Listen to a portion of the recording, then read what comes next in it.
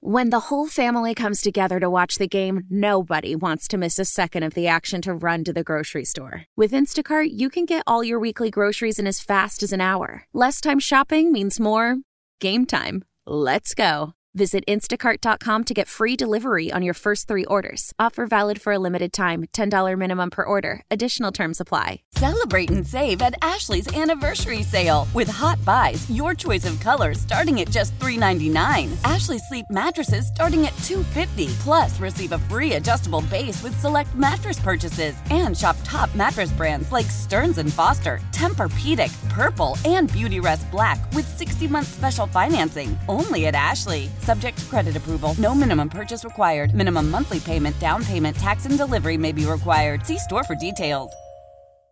I am American. It's time for another round of Red, White, and Q with our political expert, Ryan Basham. Welcome to the show, Ryan. How are you? Welcome to the show, Ryan Basham. I'm good. How are you? Good. I've been better. I'm not going to lie. I'm stressed about what's going on in Texas with this abortion ban. Stressed, honey. And also have myself asking this question that I didn't think I'd ask this quickly into the 6-3 conservative Supreme Court. You know, if they're willing to turn their head the other way and let this ban go into effect in abortion, this near total ban after 6 weeks, what could that mean for marriage equality down the road? Could that have the same sort of an outcome? Oh, absolutely. I mean, look, even Chief Justice Roberts had issues with what just happened in Texas. The reality is that the Republican Party has been working a long game for like 30 or 40 years now, a project to stack the Supreme Court and the rest of the judiciary, but especially the Supreme Court. So remember this, every time you vote for a Republican, you are helping their cause of stacking the Supreme Court against women and their reproductive rights, against LGBTQ folks and our right to marriage and all the other things we have fought for and continue to fight for, and on and on. I mean, even when it comes down to older things like, this sounds crazy to say, but Brown versus Board of Education and the reintegration of schools, conservatives could go so far as to make it more okay to be explicitly racially choosy when you figure out which school students are going to be in your school. Oh, I mean, honey, listen. There is no limit. We remember Betsy DeVos. It wasn't that long ago that she was in charge of our entire education department. Like, we know how bad things can get. And if Donald Trump gets reelected in 2024 with a 6-3 conservative, Supreme Court, and God forbid, something happens to another one of our 3 justices on the court, and that could happen. Here he is sitting pretty with all his agenda just right there. As a woman, I think it's very problematic, and I've actually always said this, but here's where it bothers me. They want to talk so much about gay marriage and gay rights. They want to talk about women aborting children at 6 weeks.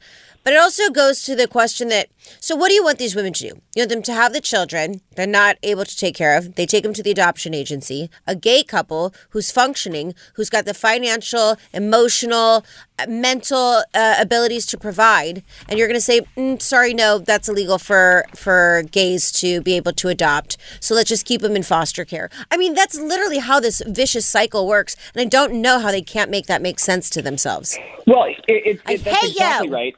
That's exactly right. And think about it like this. With a super conservative Supreme Court, it doesn't matter what laws Congress passes. It doesn't matter what laws the president signs into law. Because the Supreme Court has basically unilateral power to rule any law that the Congress passes and the president signs into law unconstitutional.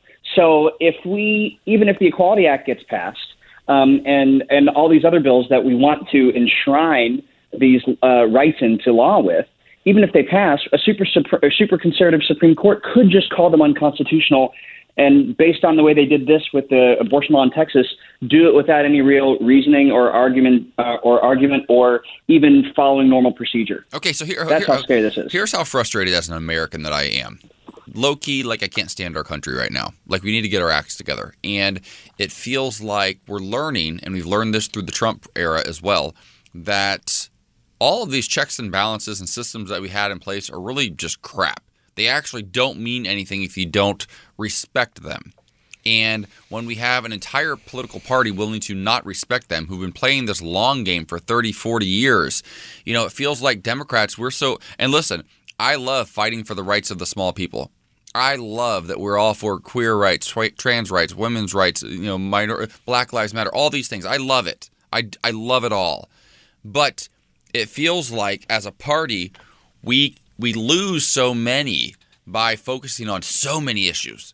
They focus on abortion, or they focus on scaring people about gay marriage, and that's it, and that's enough.